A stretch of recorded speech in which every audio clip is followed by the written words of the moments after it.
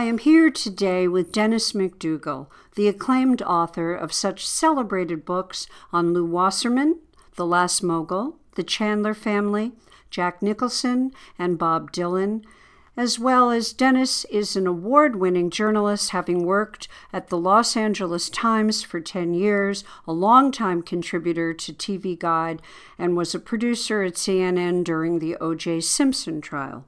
Dennis, it is a pleasure to have you on America Speaks today. Well, it is a delight and a privilege to be here with you. And I have every hope that we'll be able to end all of America's miseries overnight simply by our conversation here today. Indeed, I'm counting on that. You know, Dennis, it's no surprise you have been called LA's #1 muckraker. Well, that was a few years ago. I don't rake as much muck as I once did, but I'll still try to, get a shovel and a pick now and then and dig around and see if I can find any morsels down in the dirt that flows down the concrete channel of the Los Angeles River. I want to begin by diving into your new book, California Bloodline, The Legacy of Jerry Brown. In this era, dominated by corrupt and self-serving politicians, what made you take on Jerry Brown? Oh, wow. Short question, long answer. Jerry Brown has always been one of my heroes, I suppose. He's flawed, obviously. He's outspoken. He's visionary. He's thin-skinned. He has all of the earmarks of being an American original, and he's all ours. That is, he belongs to California. Hence, the working title of the book is California Bloodline, The Legacy of Jerry Brown.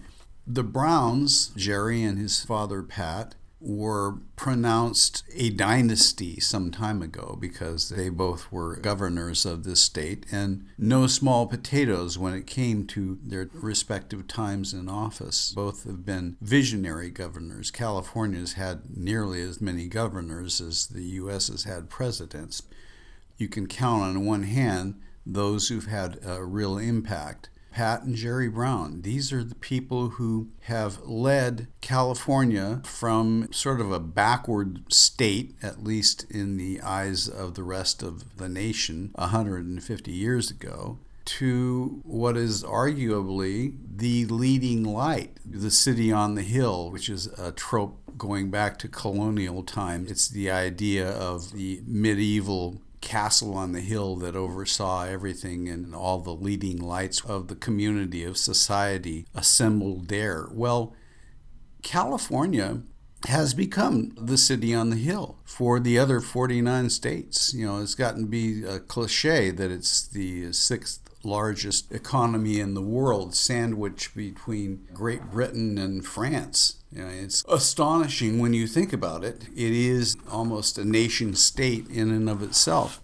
But it's so much more than that. California leads the way. California has set the standards. In my lifetime, I can remember back when I was a barefoot boy with cheek. I went to Huntington Beach with my surfboard trying to learn how to surf back in the 60s. Nobody in my family, none of my cousins back east had any idea what surfing was. And it was the Beach Boys that carried the clarion call around the world.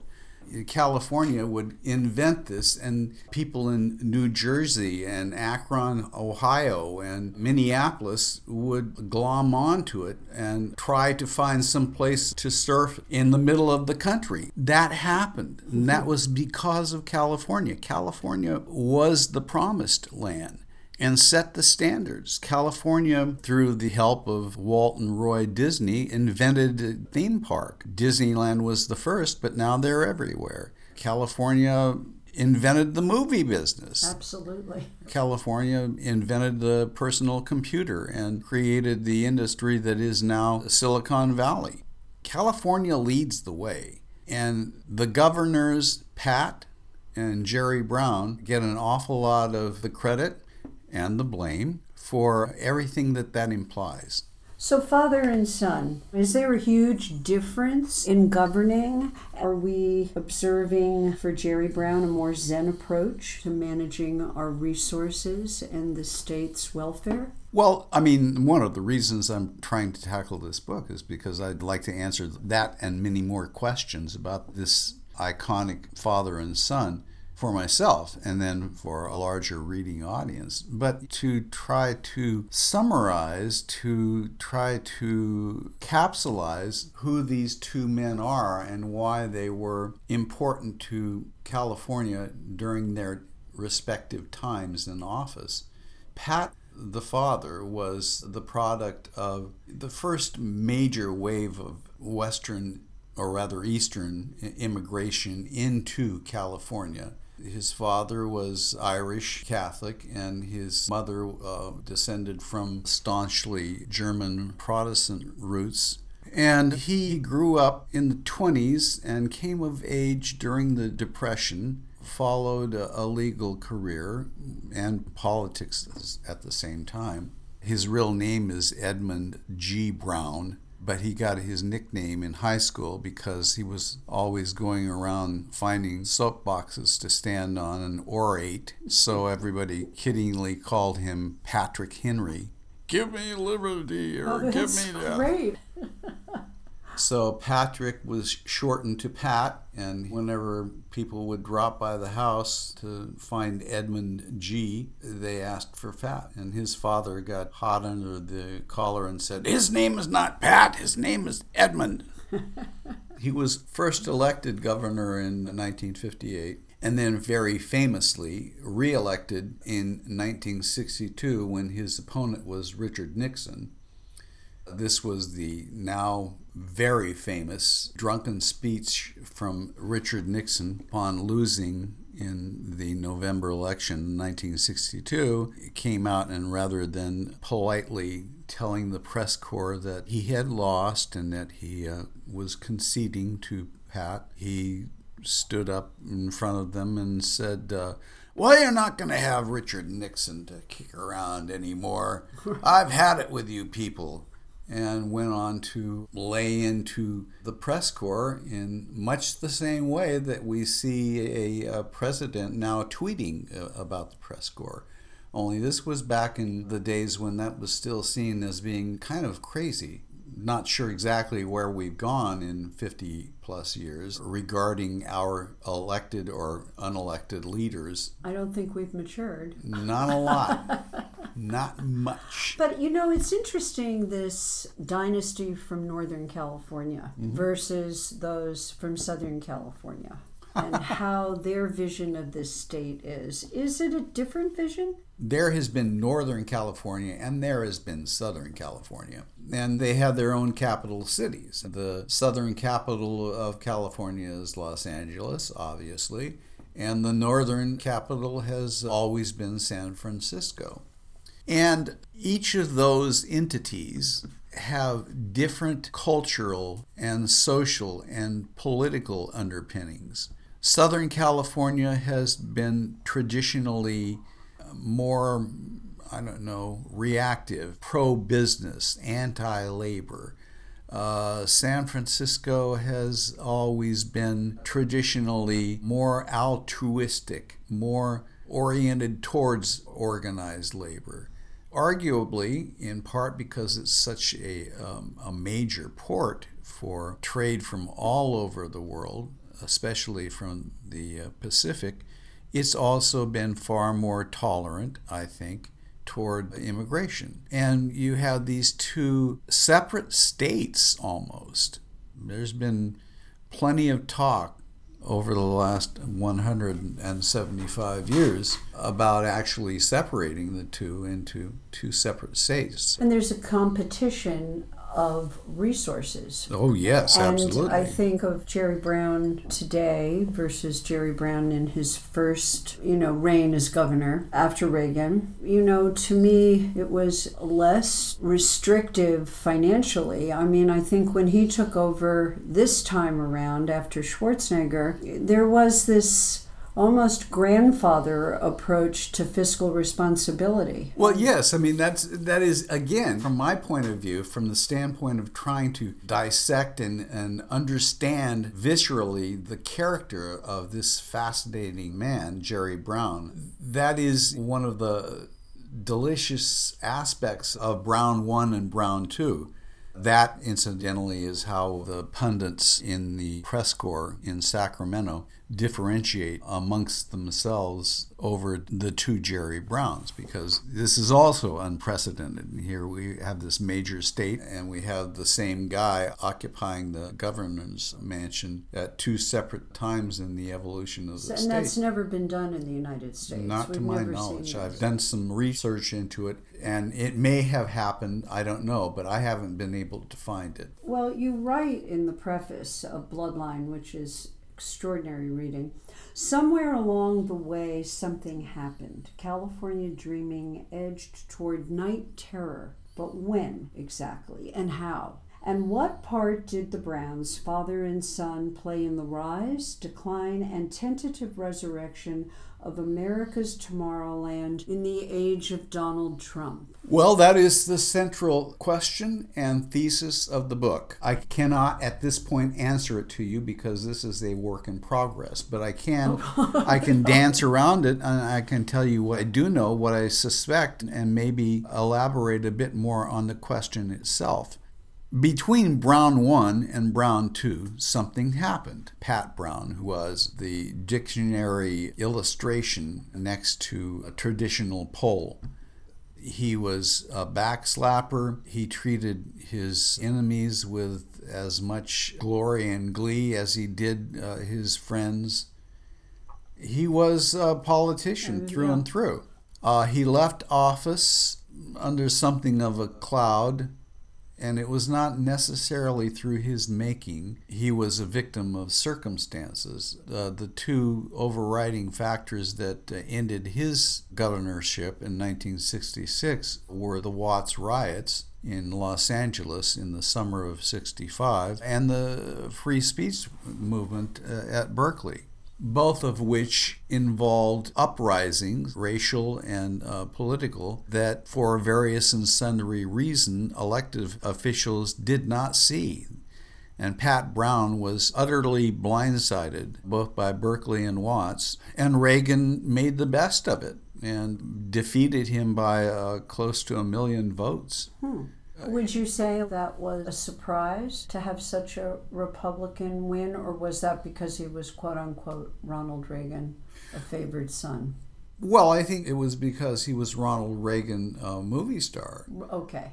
In part. I mean, I think that had a great deal to do with it. I think that Donald Trump is president because he told people they were fired on The Apprentice. He's a reality TV show superstar, amongst other things. But what's interesting to me is this notion of these two Jerry Browns. There's a different energy coming from him today. It's very subdued. Yes. And there are many reasons for that. Probably the overriding reason is that Jerry, unlike a good many politicians, has learned from his own experience. And we as a state are very fortunate about that because he has the same fundamental ideals that he's had since he was enrolled in a Jesuit seminary.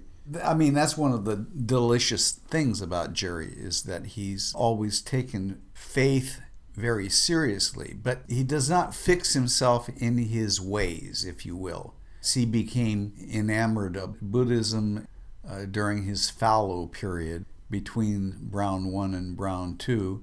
He essentially went on an odyssey for quite some time. I loved him then. In fact, I was a big devotee to his radio show on KPFK. Oh, wow, yeah. I felt he was courageous, outspoken. I think it was a very freeing time for him. Mm-hmm. And I felt it actually is not reflective in his gubernatorial time right now. It's like he left that person behind a little bit. But he's just as defiant. Jerry understands, unlike Trump, what the strictures are on elected office. I think this was true even during Brown 1. He understood that when you are elected to office, any office, that essentially it's a popularity vote. And he accepts that and looks upon it philosophically from that point of view. So he's not saying, okay, I've been elected to office and I automatically have a mandate. He does not rest on his laurels. He never has. California is not turning back, not now, not ever. His truth is marching on. I have to interject here that he is a thorn in Trump's side. Ha! I think it's probably more like a spear. There are signs that are disturbing. We've seen the bold assertion of alternative facts, whatever those are. We've heard the blatant attacks on science, familiar signposts of our democracy, truth, civility, working together, have been obscured or even swept aside. And let me be clear, we will defend everybody, every man, woman, and child who's come here for a better life and has contributed to the well-being of our state. Given that Trump has now pulled out of the Paris Accords, Jerry Brown is once again a thorn in his side. Brown has led the way, affirming that California will meet or exceed the standards set out in the Accords. Jerry Brown is firm about what he sees for the future of California, but where does he sit in terms of the privatization of water? I go back to what I said earlier about Jerry recognizing the strictures of elected office. Mm-hmm. He can do a lot, but he can't do everything. And he's never been guilty of waking up at 3 o'clock in the morning and tweeting out how he's going to change everything and make America great again, or California. I think he's painfully aware of the threat of privatization of water. He's been a student of water needs, and California in particular, for decades. One of the wonderful things that he brought to office was this multi-generational understanding, both in his own lifetime and in the lifetimes of his father and his grandparents, of water and its importance to California and how you deal with that. And, you know, Governor Brown 1 understood this the very first day that he went into office. Remember, this is the guy that created the Air Resources Board. This is the guy who created the California Coastal Commission. This is the guy who first got California involved in a hard look at alternative means of energy. He cares deeply about the preservation of what we have and not just the exploitation, which may be the single biggest difference between himself and his father. I think it's his ultimate legacy. Jerry, God bless him, he just turned 79 years old. He was on CNN a few weeks ago, and when every time poor David Axelrod tried to bring up his legacy, he'd slap him down and say, legacy is for people who are over. You know, I'm not here to talk about legacy. I'm here to talk about action. I'm talking about doing things. I'm looking forward. I'm not ready to retire.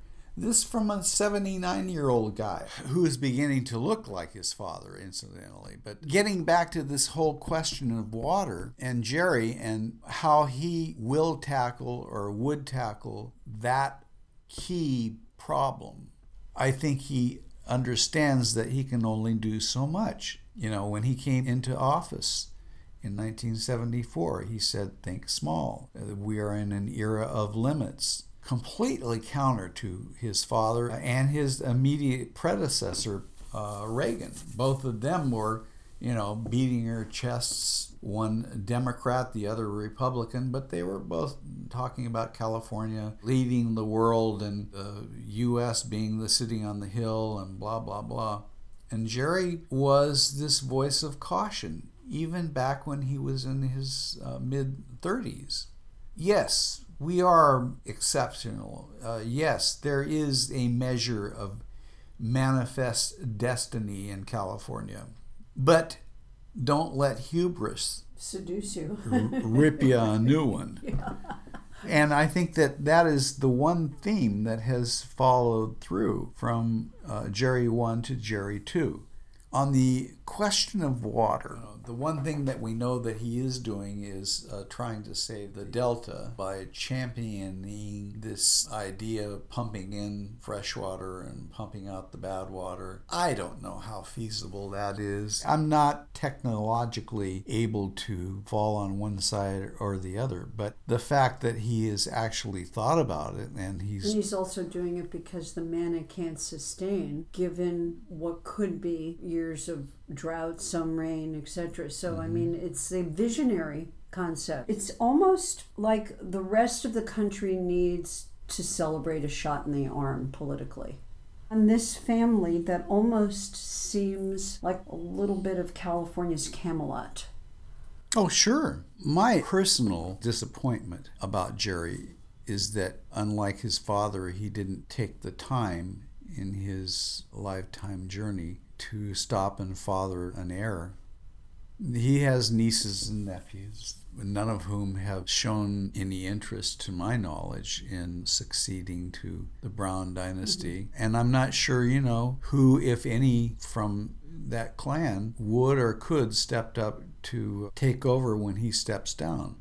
That he's 79 and he's still hard charging and maintaining his bluster.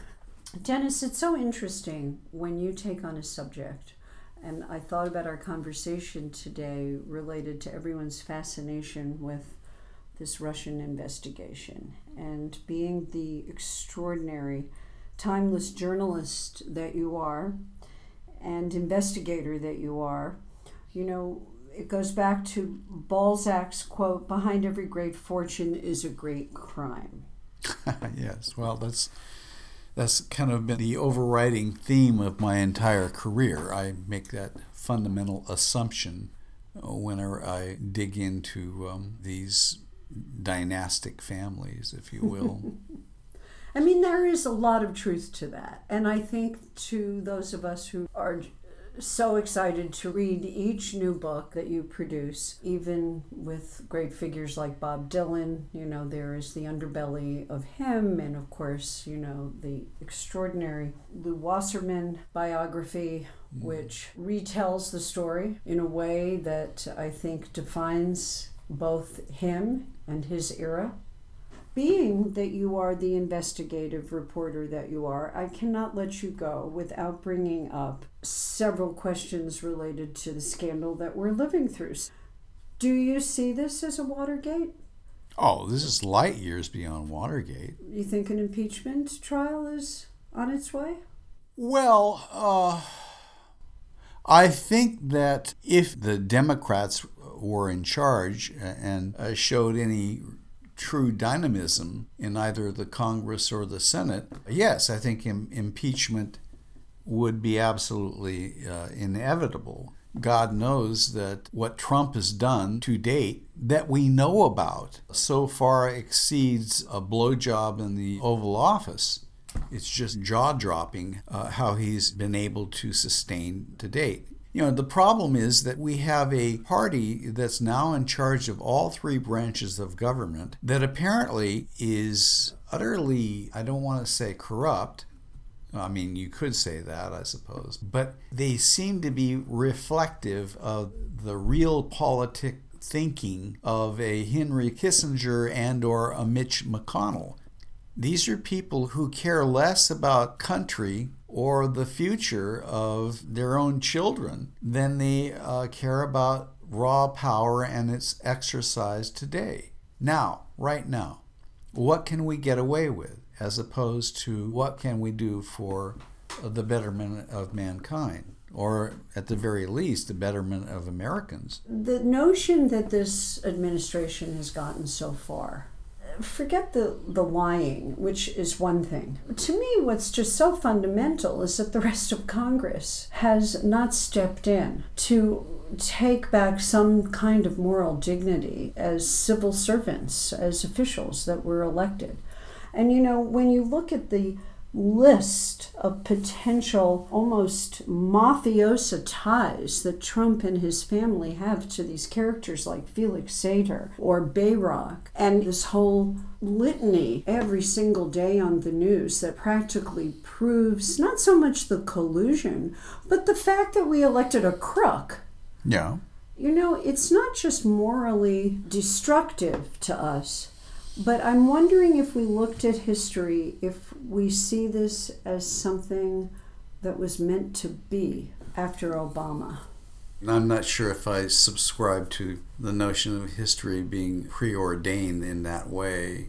I do think that there is precedent that we can look back upon and maybe take from that some indication of what our future is going to be.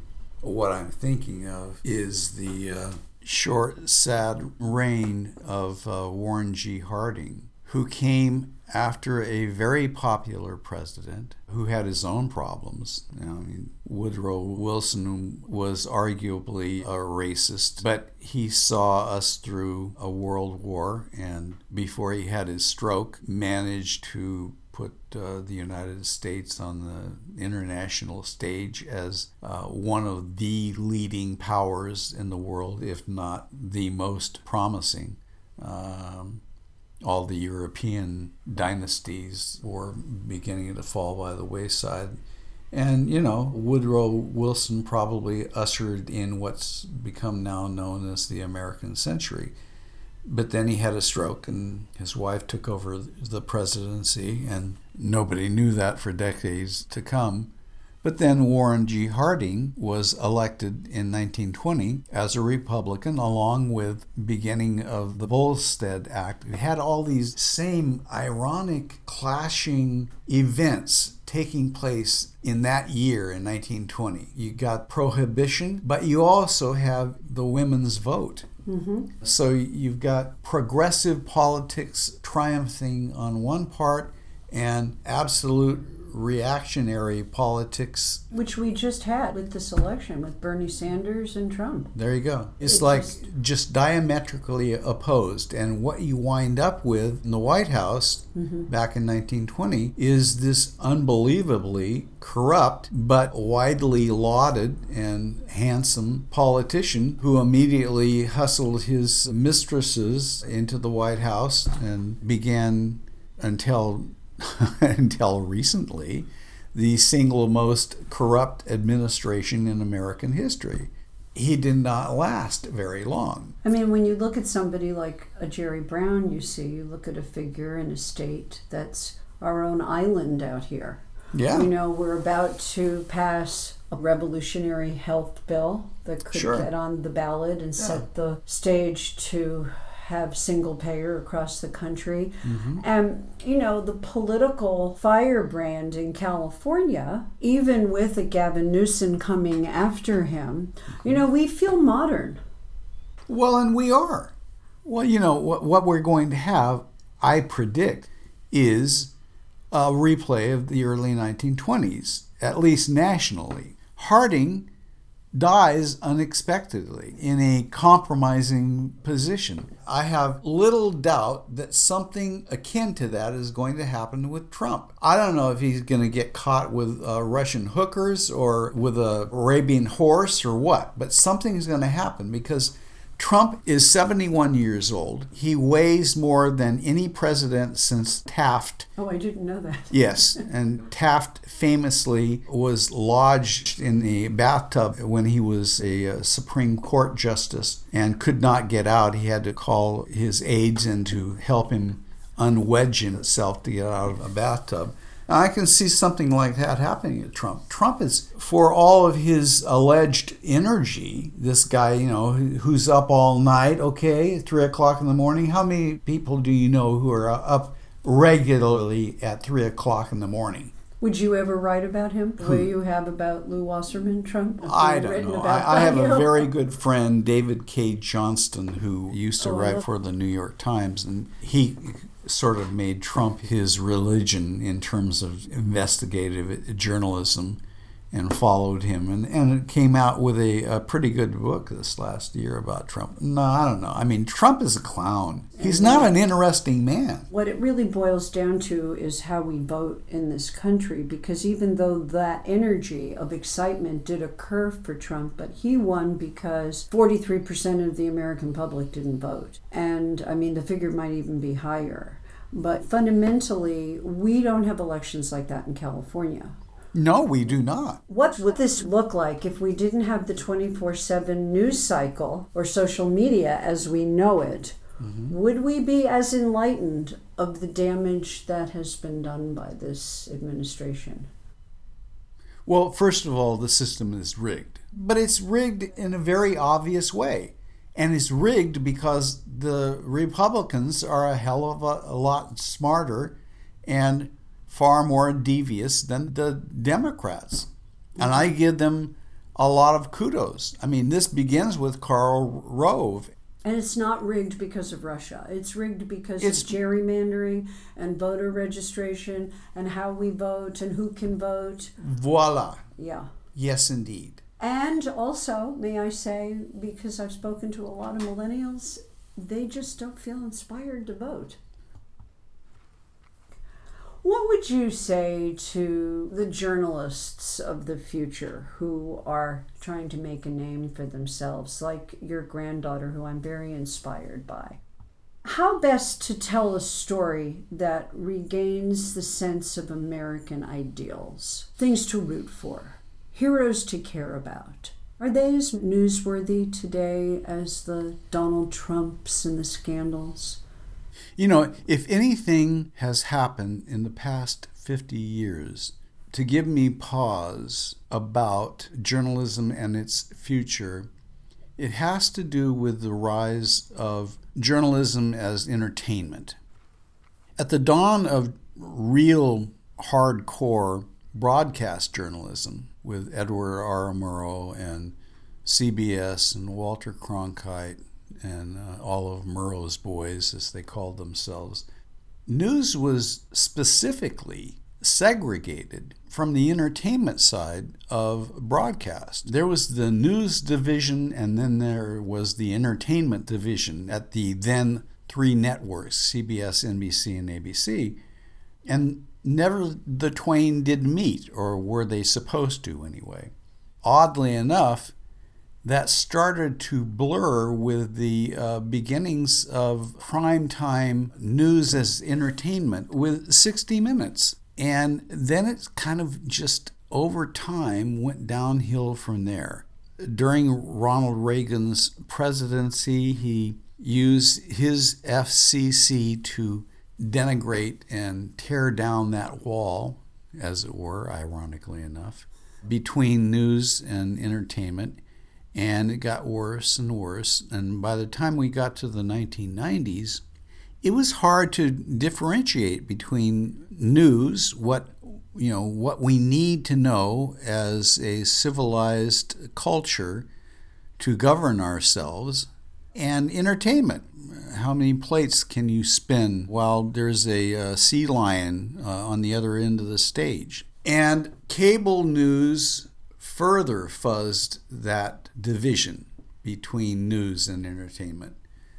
So now you got Sean Hannity on the right and Chris Matthews on the left, shouting at their guests, more interested in positing their own personal opinions than they are furthering the gathering and the explication of the daily news diet. And as a direct result, the audiences out there, however large they may or may not be, begin to suspect what they're being fed as being news or not. I mean, what is it? Is it news or is it entertainment? And, in this last election cycle, what we've heard for the first time, this meme fake news. It's like an oxymoron. What? Fake news? I mean, one does not equate to the other. It's like military intelligence. We've come to this crisis point in terms of journalism in this country, and It is, it really is serious. Millennials, like my granddaughter, who is going into journalism, who's doing spectacularly, has no place to land. She's done some stuff for The Nation magazine now, and she is talking about going there. But, God bless the Nation and Katrina Vanden Heuvel and her grand experiment with the progressive journalism. It has a minuscule audience, like all other print outlets, probably is doomed at some point. So I don't know where all of this is going to lead. Journalism has a place right now, an essential place, and we keep hearing this over and over again in regards to backing up the New York Times and the Washington Post and making sure that journalism is alive and well for the next generation. But I don't know. I mean, we're at this turning point, a critical juncture. Journalism and reporting the news has never been more important. But our country wants to be entertained. We want to escape the reality. We don't want to have a song and a dance and a gin and tonic at the end of the day. We don't want to have to deal with the hardcore nuts and bolts of how best to parcel out our resources, how best to govern ourselves and make the globe sustain itself for another generation, for another century, so that our children and our great-great-grandchildren still have a place to live.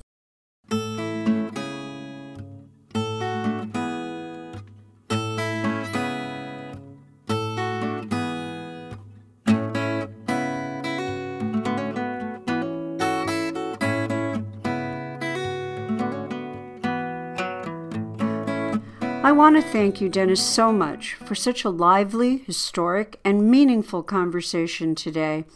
I think in an era where we are numb by the political discourse 24/7, this discussion today really awakened me.